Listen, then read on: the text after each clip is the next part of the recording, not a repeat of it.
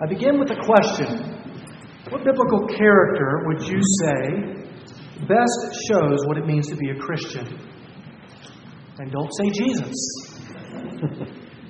Realistically, we might list a few, but one of the most remarkable in all the Scriptures is certainly the Canaanite woman in our Gospel reading this morning. She shows us not only what we are to do, but how we are to do it. She does not war with Christ until she gets her way. No, that is rooted in enviousness and entitlement. This Canaanite woman believes that Jesus is the promised one of the Jews. And she believes and persistently pleads. She humbly worships. She agrees with Jesus. And she delights with Jesus. And so in the remaining minutes, let us see more clearly what it means to be a follower of Christ. Let us ask ourselves if we are like this Canaanite woman. Are we people of faith and repentance? Or are we people of the flesh, the world, and the devil? I've titled this message, An Often Overlooked Invitation. Let us pray.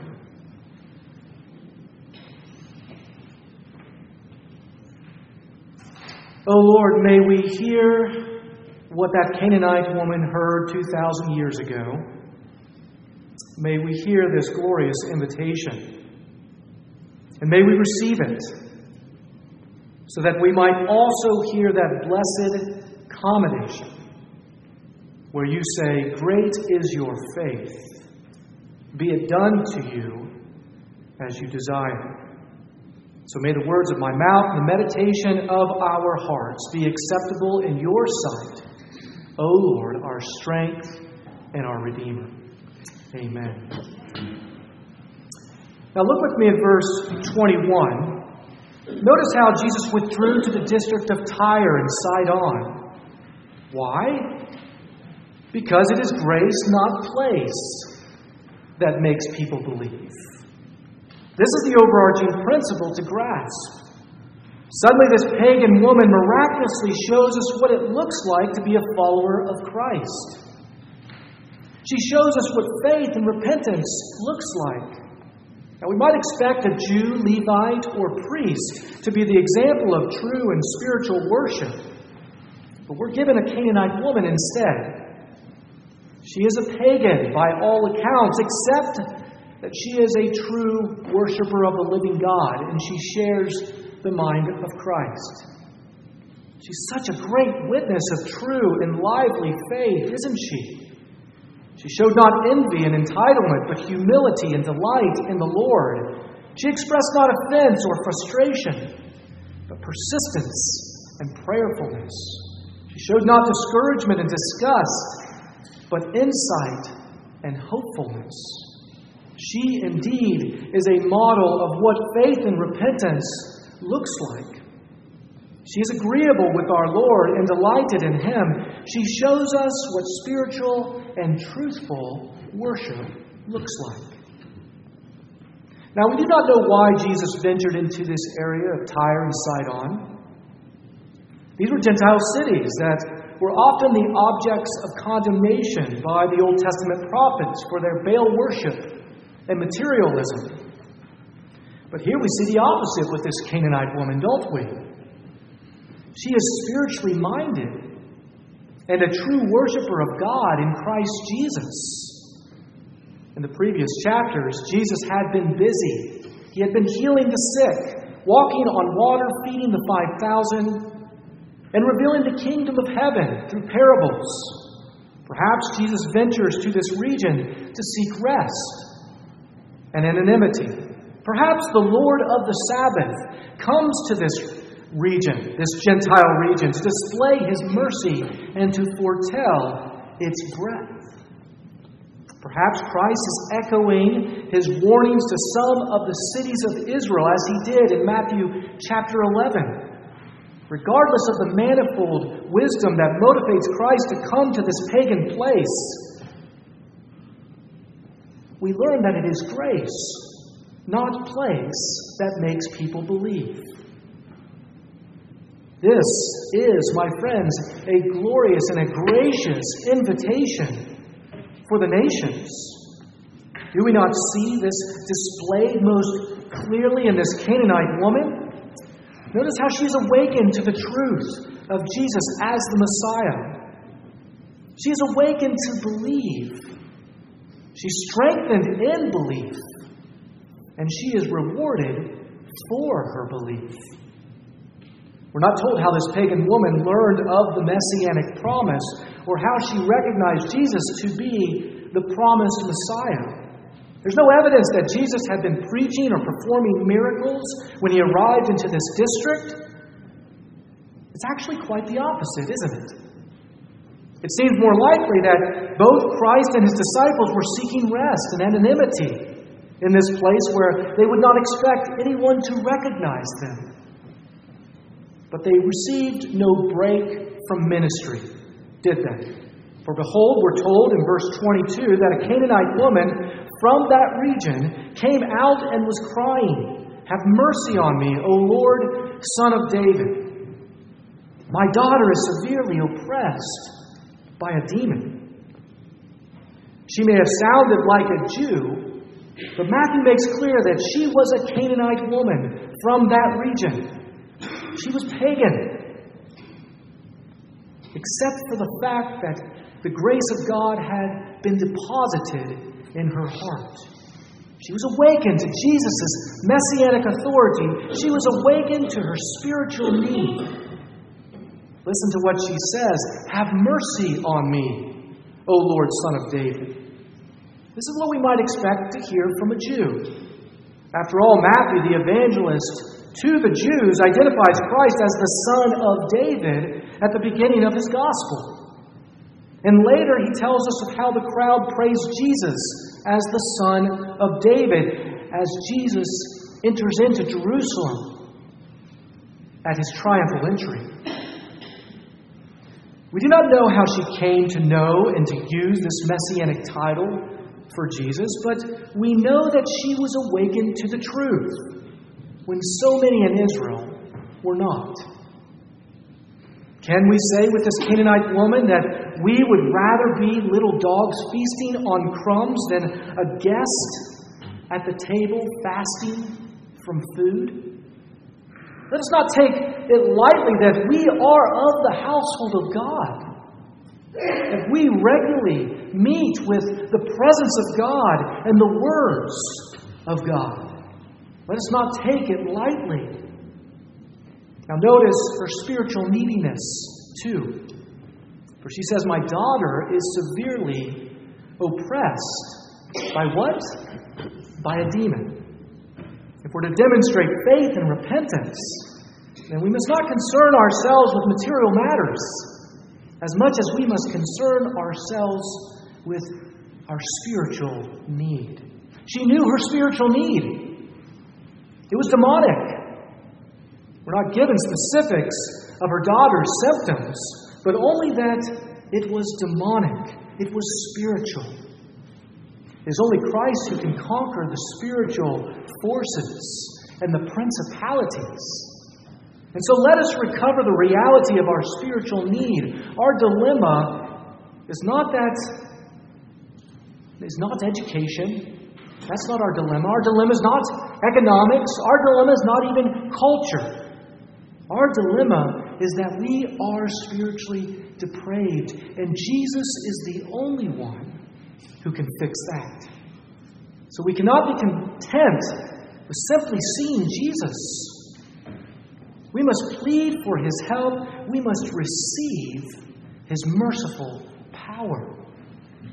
Now notice how the Canaanite woman was met with certain things that tested and even tempted her. First, when Jesus did not respond to her, in verse 23, her faith was strengthened. Though Christ's silence may have seemed discouraging, his silence was proving her faith. Christ was testing her to ensure her success in taking hold of the promises of God. It's important to remember that she does not walk away discouraged when Jesus did not answer her a word. No, she is not weakened, she's strengthened. Child of God, do not be discouraged when our Lord gives no answer to your request. He may just as well be strengthening you by making you to fast as He will do by making you to feast. Remember that Christ's ministry is marked by compassion regardless of how varied His tactics may be. So never tire from crying out to Him. If all you get is silence, He is inclining His ear to you, even still. Remember the psalmist who says, I love the Lord because He's heard my voice for mercy. He has inclined His ear to me, therefore I will serve Him for the rest of my life. Do you believe that He has heard your voice? Do you believe that He is inclining His ear to you? Well, keep on crying out to Him. Never tire from crying out for help. Beloved, our Lord is just as well cheering us on through silence as He is through words. Second, when Jesus' disciples came and begged Him, Second, when Jesus' disciples came and begged Jesus to send her away because she was crying out after them, her faith was strengthened. While Christ's silence was testing her faith, the disciples' words were tempting her faith. Now, I'm not suggesting that the disciples intended her to fail, but simply that they just wanted her to go away. Just as the Canaanite woman cried out in faith, the disciples cried out in the flesh, you see. It is true that they may have been begging Jesus to heal her already and send her away, but their motivation seems to involve personal convenience more than compassion. They were motivated not by faith, but by their flesh. She was an annoyance and a distraction to them. They were not as much interested in sharing Christ's good news to her, but getting her to stop from crying out after them. Here we discover a great difference between walking in the Spirit and walking in the flesh. On the one hand, we see the Canaanite woman, an exemplar who shares the mind of Christ. And on the other hand, we see the disciples who seem to share something else altogether. Both of them are begging Christ for something, but one concerns the spiritual and the other concerns the flesh. Third, when Jesus responds to her cry in verse 24 by saying, I was sent only to the lost sheep of the house of Israel, her faith, I submit, was strengthened. Yes, her Lord is proving her faith, not rejecting her. We are justified by faith and not by any works of our own. It is God's grace, not place, that makes us to believe. And we must remember this. And just as she was awakened to believe, she was strengthened to believe by these very words from our Lord. Jesus is not saying that He will not exercise His power except within the confines of Israel. That is not what He's saying. No, He's simply saying that He is a missionary. He's a missionary that was sent by God for a particular place, at a particular time, for a particular task. Now, I confess that these words of Christ must have sounded discouraging to this Canaanite woman, at least initially. But if they were, we will never know, because she stalwartly took hold of the Messiah's promises, doesn't she? She believed that there was a chance, to use the familiar comedic or comedy movie phrase, Dumb and Dumber. You're telling me there's a chance. She believed that. She clinged to the promises of God. She did not walk away discouraged. No, she turned away from the flesh. She repented. She proved her faith and took hold of the promises of Christ. Her faith was strengthened. So how do we respond when our prayers aren't answered, when we are shunned even by Christ's disciples? How do we respond when we are confronted with the reality that we are not entitled to the Lord's favor? Do we respond in frustration and fear? Or do we respond like this woman of faith by dropping to our knees and saying those three words that are among the most important words that we can ever say to Christ? Lord, help me. Yes, we must humbly persist in our prayers. We must cry out to Him. Never tire from crying out to Him. We must not just acknowledge our spiritual need, we must acknowledge His messianic authority, His promises for us. When we reach the bottom of the barrel, we do not seek to negotiate and debate with Jesus, do we? No, we drop to our knees. That's what we do. We cry out to Him for help. That's what it looks like. We say, Lord, help me. That's what happened to me nearly 25 years ago. I did not wager with Christ. I did not argue with Christ. No, I pleaded for His mercy. These three words must echo throughout our entire lives. Lord, help me. We're not wrestling with the Lord. We're pleading to Him. We are trusting and depending on His rich mercy and grace.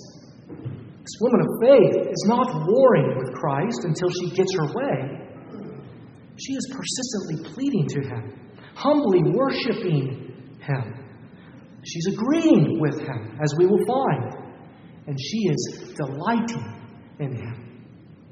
See, she takes the form of this humble servant and she begs that the Lord help her. And as she's doing this, as she's on her knees, pleading for help, we are given the fourth way in which Jesus strengthens her faith. For Jesus said to her, "It is not right to take the children's bread and throw it to the dogs." In ancient Israel, one of the worst ways to insult someone is to call them a dog. So how is Jesus strengthening her faith by uttering such an insult? Is this not cruel? Is this not cool-hearted? Is this not demeaning? Well, notice the merciful portrait. Yes, notice the merciful portrait that Jesus describes. She noticed it. The Canaanite woman identifies this merciful portrait. And it's this. Jesus literally speaks here of the little dogs. He's referring to the small dogs that were kept as beloved pets. Not feral dogs, not nuisances, not pests or predators. And look at how Jesus describes the setting of this family meal with children at the table and a pet dog nearby. It's a merciful portrait, isn't it? Jesus is rightly revealing that it would not be right to give the children's bread to the pet dog. He's not insulting the Canaanite woman. He's simply acknowledging His mission. Jesus is not being cruel. He's not being cool-hearted. He's not being demeaning. No, He is offering an invitation. Yes, He is inviting her to the great marriage supper of the Lamb, and she identifies this. This is glorious. This is the gospel right here. So do you hear this invitation? Like this Canaanite woman, do you hear this invitation? But no matter how you spin it, Jesus is, in fact, likening this Canaanite woman to a dog, isn't He? But she's not offended. She doesn't argue with Jesus. She doesn't issue an accusation to Jesus. She doesn't do any of this. Rather, she agrees with Him. She recognizes this merciful portrait. She takes delight that she is considered a pet in the Master's house. She says, "Yes, Lord, yet even the dogs eat the crumbs that fall from their Master's table." Each week as we approach the Lord's table, we're given this merciful portrait. We're given this merciful portrait in the prayer of humble access. It reminds us that we too can be like this woman of faith and repentance. Yes, the most gracious and merciful Master invites us to receive life and peace. Like this Canaanite woman, let us believe that all hope is not lost, that we can feast at the Lord's table. It matters not whether we be children at the table feasting on food or pets on the floor feasting on crumbs. All that matters is that we are feasting on the bread of life. So let us believe that we are promised.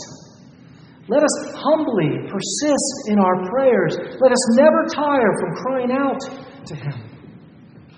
Let us turn away from personal offense and turn to the one who has been offended for us. Like this Canaanite woman, let us believe in the promise of Christ more than we believe in our situation of despair. Like her, may we not be discouraged by our Lord's silence and others' disgust. Like her, may we not be discouraged, but delighted that we can feast on crumbs. May we hear that invitation, church. May we hear the Lord's invitation when others only hear offense. Yes, may we hear those words of commendation too, where our Lord says, "Great is your faith. Be it done for you as you desire." Amen.